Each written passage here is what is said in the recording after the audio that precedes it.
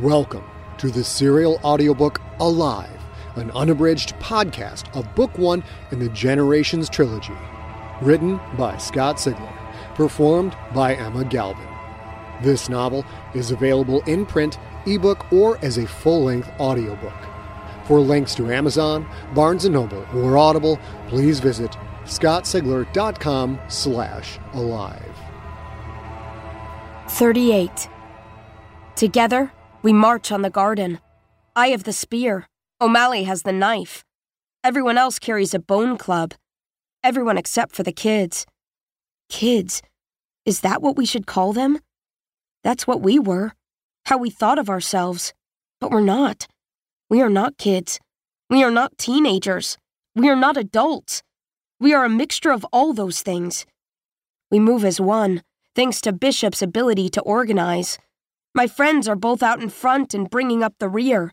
Between them, over 100 white-shirted kids marching in 3 long, neat rows. Are we still afraid? Very. All around me, young faces etched with fear, but now other emotions as well. There is rage that they would use us up and cast us away, take over our bodies and make us just like them. There is a sense of belonging, in that we all fight for each other as well as for ourselves, and there is the newest feeling of all. Hope, given to us by the promise of our own planet. We belong down there. It's what we were made for. We are trapped on a ship where monsters want to kill us. The monsters have been here 1,000 years. Now that they know we are awake, they will find us. We are hungry, and in the one place we know of that has food, the monsters are waiting. They won't be waiting long. We will not be used. We will not let them change us. They think we are property? They are wrong. We march.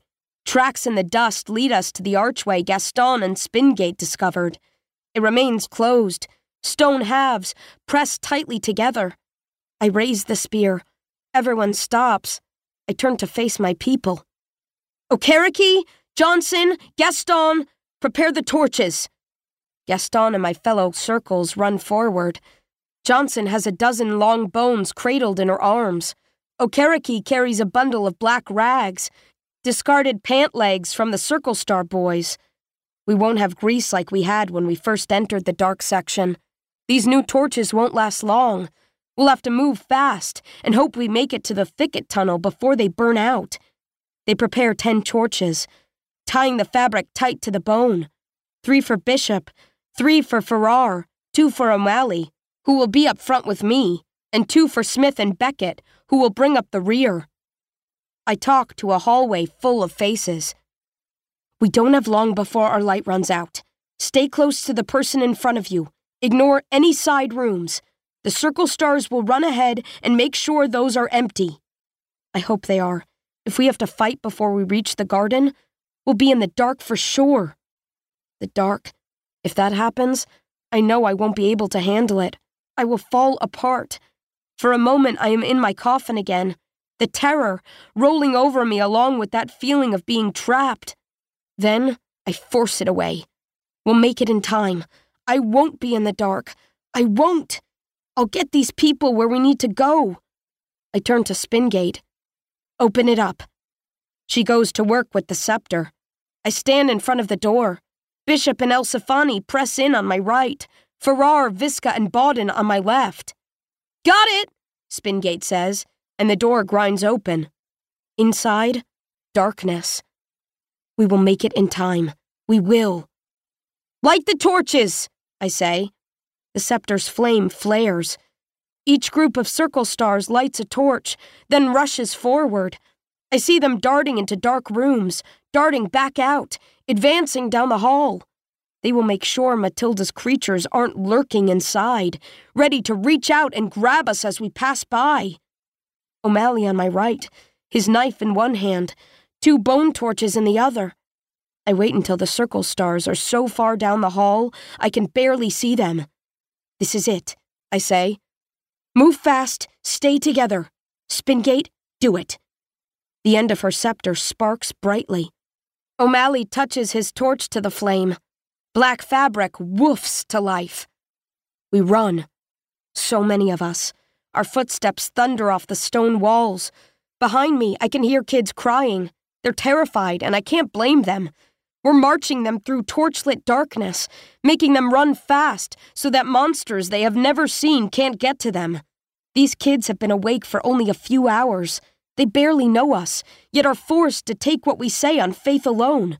So far, at least, none of them have had the courage to stand up to us. I'm sure that will come. I hope it comes, because if it does, it will mean we've reached a safe place where we have the luxury of letting them argue. Are we bullying these kids into doing what we say? Yes, we probably are. But it is for their own good. O'Malley's first torch sputters. He lights the second. I know that in the rear of our group, Smith is doing the same. Up front, Bishop and Farrar are already on their second torch, probably close to using their last. We are almost out of light. I wish Latu was here. She would have gladly fought at our side. She would have protected the kids. She would have done whatever needed to be done. Latu. Yang. Bello. When this is over, who else will be gone? Torchlight plays off the walls and the dead ceiling. We know where we are going, and it doesn't take long to get there. Finally, we see that the circle stars have stopped up ahead. We've reached the room with the thicket tunnel. Bishop faces me, as if checking to see if I've changed my mind. I haven't. We will stick to the plan. Torchlight flickers against the red-gray that coats him, glistens off the wetness of his white eyes. There is anger and determination about him, but also an air of sadness. He is leading us into battle, not because he wants to fight, but because he knows this must be done, and that he is the best one to do it. He has taken life. Even though that life belonged to a monster, the act haunts him.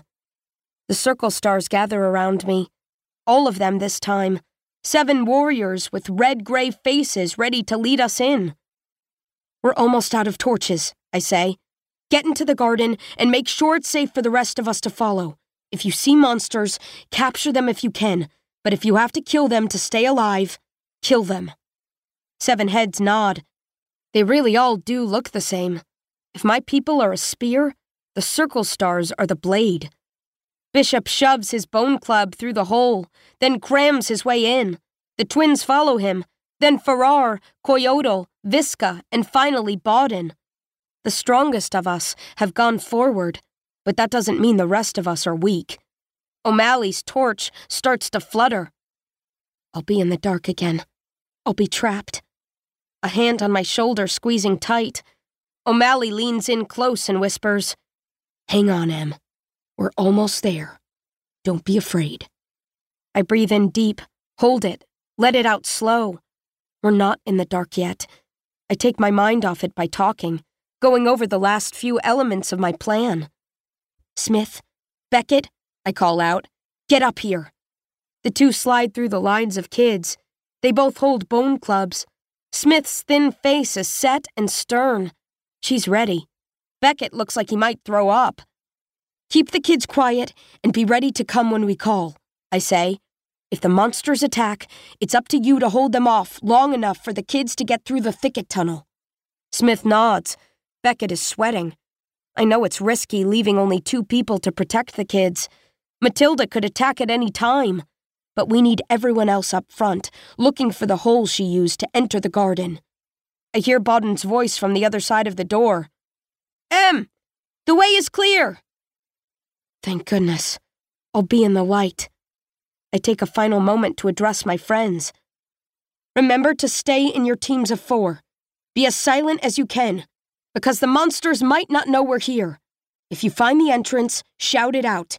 If any of you hear that shout, it means we're done being quiet. Get to that spot right away. If you see a monster with a bracelet, you must attack that one first. Do not hesitate. Does everyone understand? They all nod. They know this is their one chance to survive. They are as ready as they can be. I push my spear through the hole, then follow it. I crawl into the pig's thicket tunnel. My friends are right behind me.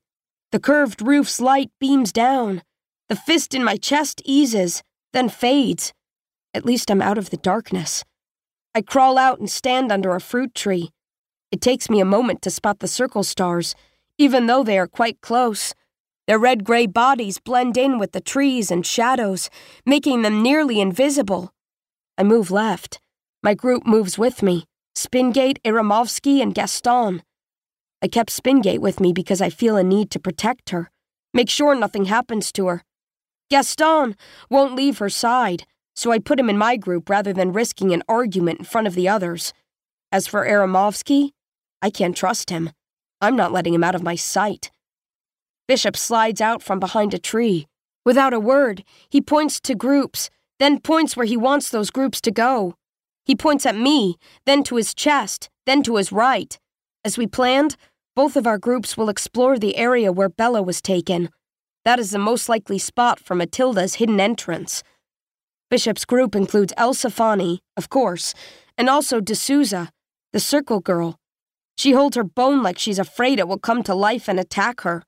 The four of them move quickly through the knee-high grass. My group follows. The light above and grass below gives way to tree shade and creeping vines. Then we slide into the thicker underbrush. Our feet crunch through brittle leaves, rotting fruit and dried twigs, making it hard to move quietly. Up ahead, I can barely see D'Souza and can't see Bishop or the twins at all. We reach the garden's thicket-covered wall. This is where it happened, where the monsters took Bello away. The 8 of us spread out, reaching hands through the thicket. The winding stems are so deep, I have to turn my head to the side, press my cheek into them for my fingertips to reach the wall. Somewhere nearby, perhaps, one of us will feel empty space instead of stone. A soft whisper, but it scares me so bad I yank my arm out, tearing the skin on thick vine stalks. It's Bishop. He moved up behind me, and I never heard him coming. My arm is scratched deep. A few drops of blood drip to the ground. He points at my spear. Use that instead, he says, then walks a few feet away and starts poking his bone club through the thicket. I look at my spear as if I didn't even know I had it. I push the spear point through the stems until it taps the stone wall. I try it again. It sticks in a vine somewhere I can't see. This is much better than reaching my arm in there. I look over at Bishop and smile. He smiles back, his white eyes and white teeth bright against the red-gray of his caked-on dust. A girl's scream from the right. Bishop turns and sprints toward it, plowing through the underbrush. Elsa Fani is right behind him. White-shirted D'Souza has a moment of indecision, unsure whether to go or stay. Then she chases after her group. This is it. We're going to fight. The thought of one of those things grabbing me, wrinkled black spider hands holding me down, it's almost enough to freeze me in place. Almost. This time, I won't let the fear stop me. I lock eyes with Spingate, Gaston, and Aramovsky. Spingate has the scepter. Gaston and Aramovsky hold thigh bones. The weapons look clumsy and awkward in their hands. Stay together, I say. When we see a monster, hit it as hard as you can. They nod, wide-eyed. In times of safety, Aramovsky might argue with me, but not now. Another scream. A boy this time, from far to our left, and another behind us, from somewhere out in the grass. We're under attack. Spingate turns in place, her hands clutching the jeweled scepter. She doesn't know which way to go. Neither do I. I hear Bishop roar. Hear the Elsa Fani twins let out a simultaneous boy-girl scream of rage. From all over the garden, the ash-faced warriors shout in challenge and anger, their noises joining howls of pain and fear. Doubt explodes inside me. I have chosen wrong. My plan was bad. I shouldn't have split us into groups. We need to be together, to fight together. Fear sinks talons into me, paralyzes me yet again.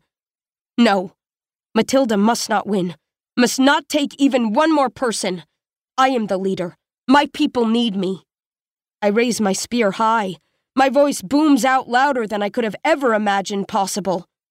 Everyone, fight your way to me! Spingate, Gaston, and Aramovsky stare at me shocked. From across the garden, from all over the woods, the war cries of my people echo back. They heard me and are urging each other on. The thicket behind me rustles. Before I can turn, an arm snakes around my stomach, and a cold, bony black hand clamps down over my mouth. In that moment, I smell what is right below my nose. Gnarled flesh that stinks of rot and decay and something artificial. I'm yanked backward into the thicket. Woody stems scrape at my skin and pull my hair. I kick my legs hard, clutch at anything my fingers touch. Hands grab my feet, but these hands are warm, trying to pull me back into the light. There's a moment where I am motionless, a living rope in a game of tug-of-war. Then the warm hands slip off my feet. Vines and leaves fall away. I am through the other side. I am being dragged along a hard surface. Dark here, barely enough light to see the living shadows taking me away. My spear is gone. Attack. Attack. When in doubt, attack. I grab the hand that covers my face and shove a rancid finger into my mouth. I bite down as hard as I can. Something brittle cracks between my teeth. The taste of death squirts across my tongue. I hear a scream that isn't human. The hand on my face lets go, but the one around my middle holds firm, and now there are two more arms clutching at me. One wrapped tight to my chest, and the other over my left shoulder. My fingers claw, my feet kick. Let me go! I'll kill you! I hear something burst through the thicket. I see the flash of the spear. The cold hands drop away. I scramble to my feet, ready to fight. I find myself standing face to face with Aramovsky. He holds the spear. The blade drips red-gray. At first, I think he will also stab me, but he is wide-eyed and terrified. His chest heaves. The weapon trembles in his hands. I turn and look at my attackers. There are two of them, creatures barely visible in this dark place beyond the thicket. Swirling red eyes stare out. The bigger of the two is bent over, clutching its leg. Red-gray squirts through skeletal black fingers, drips down to a metal floor. There is something familiar about that monster, but I can't place what. The other one presses its gnarled left hand hard against its wrinkled right shoulder. Red-gray oozes down its chest and arm. This monster is only a tiny bit shorter than me. Just one look, and I know who it is. I am staring at Matilda Savage. 39. It's so dim in here, I wonder if their red eyes can see what I can't. Why would creatures of the shadows need light?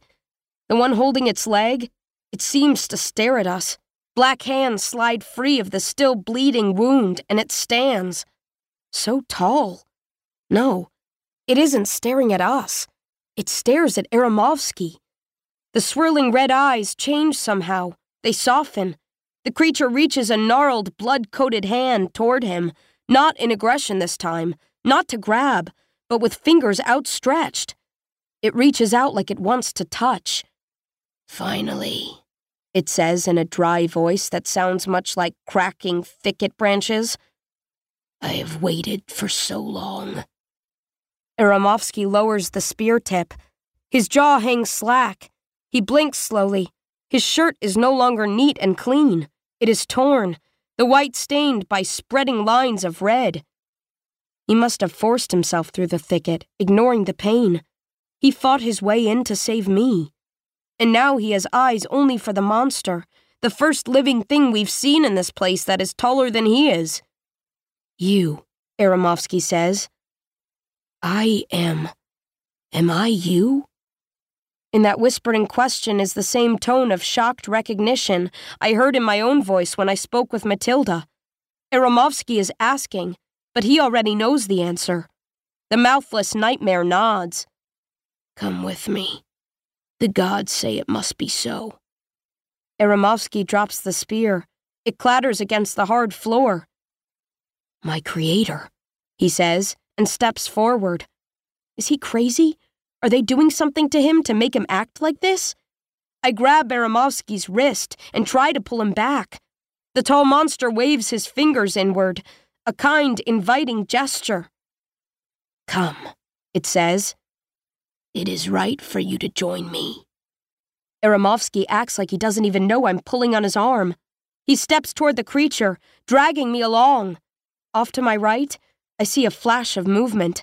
Matilda, reaching for my fallen spear. I let go of Aramovsky and launch myself at her, punching and kicking.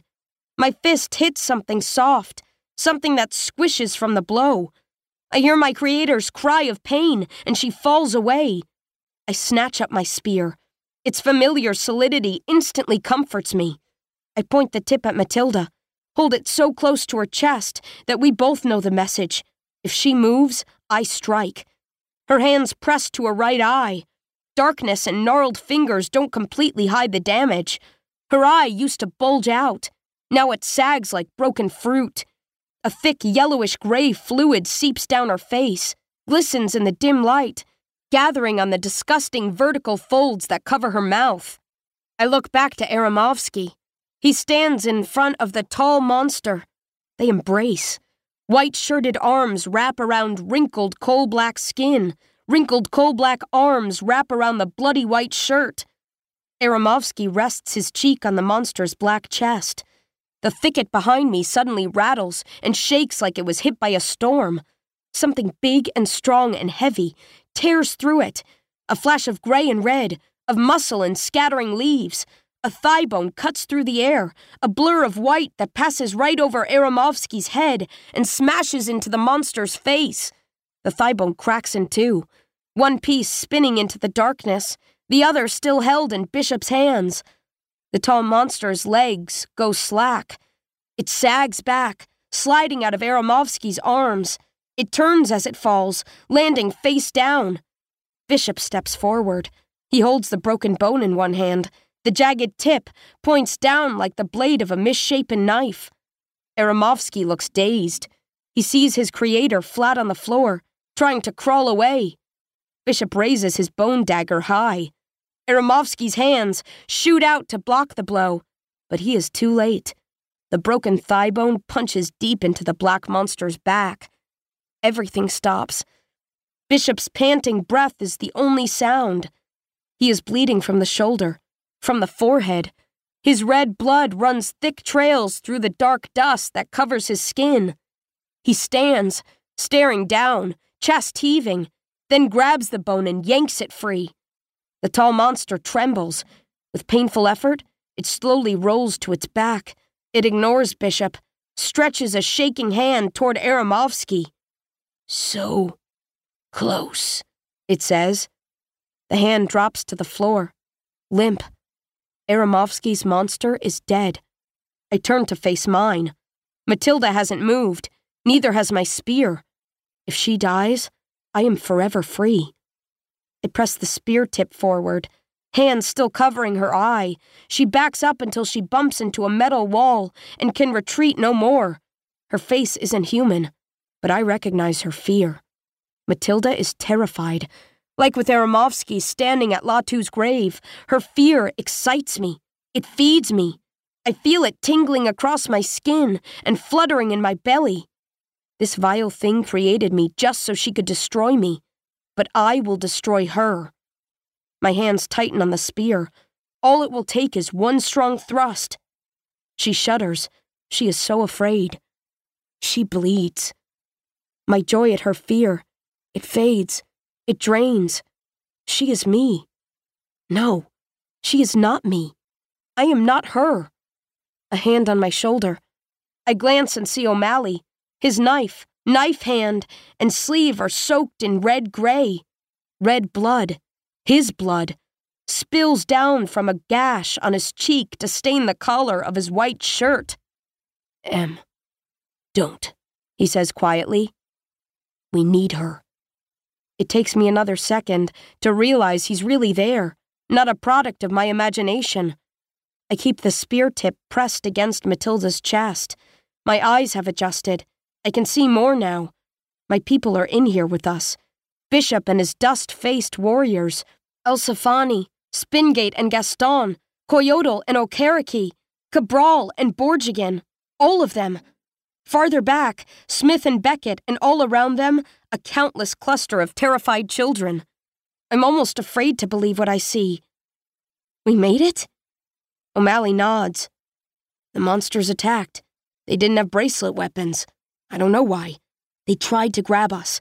Because we were in groups of 4. Everyone was able to fight them off. We killed some of them. It was bad, Em. He closes his eyes for a moment. We were bad.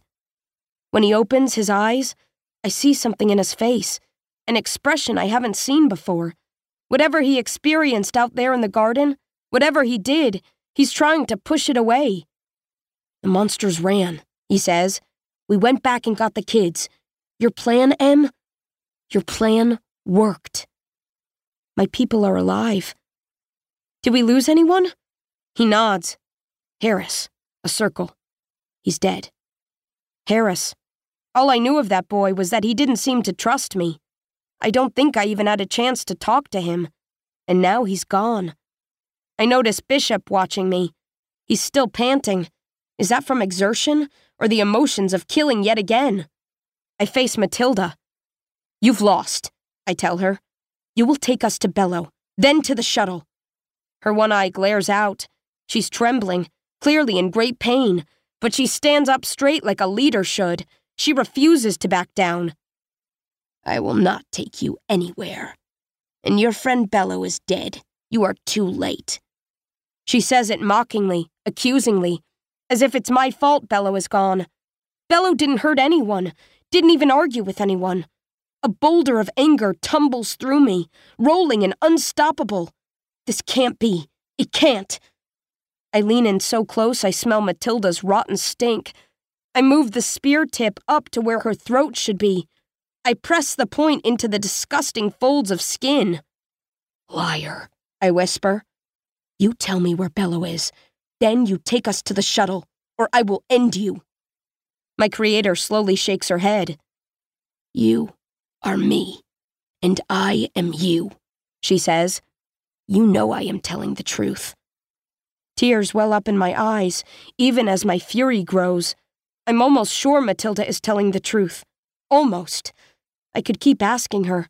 I could torture her. But if Bello really is dead, then every minute I spend here is a minute the rest of my people are in danger.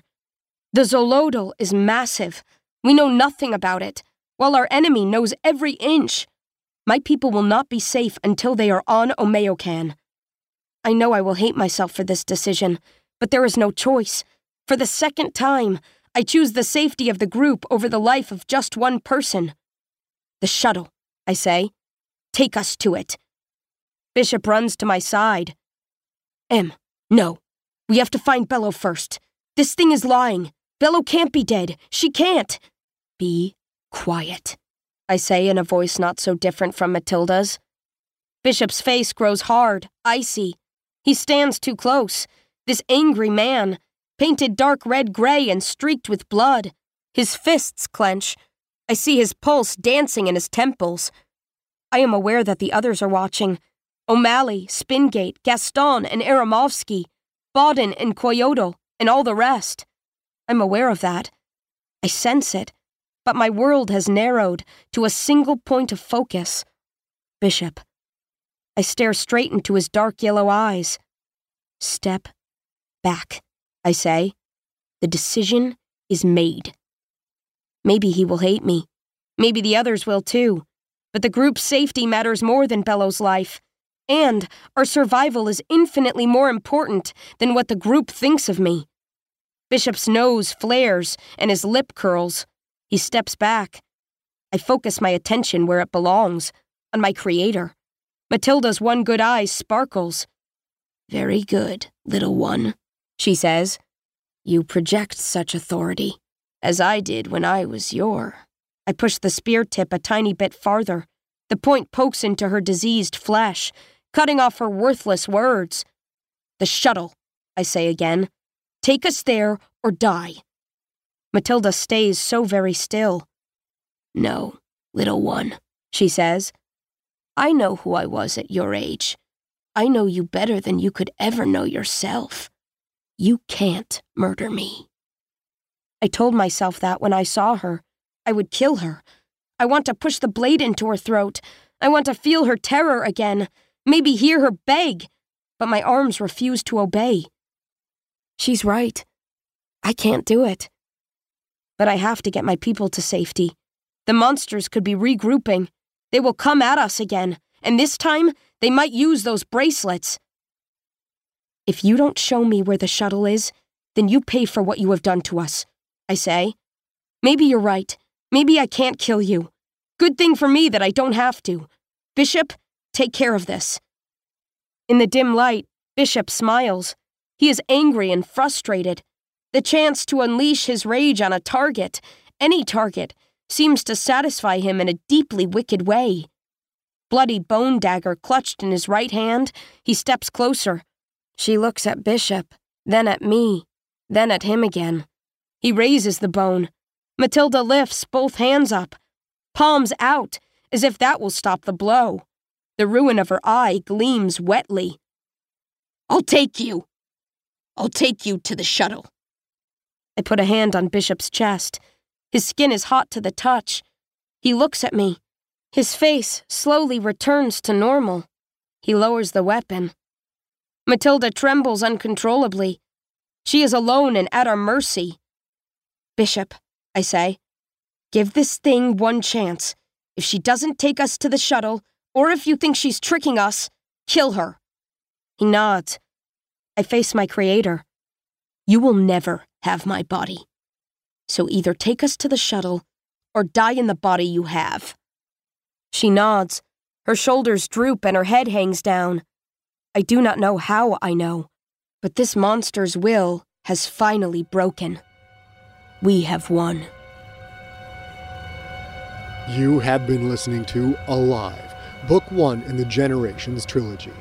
Written by Scott Sigler, performed by Emma Galvin. Produced by Adrian Galvin and engineered by Steve Rickyberg. Follow Scott on Twitter and Instagram, where his handle is @ScottSigler, SCOTTSIGLER, one word, or join our Facebook group at facebook.com/Scott Sigler. Theme music is the song Unseen Horrors by Kevin MacLeod.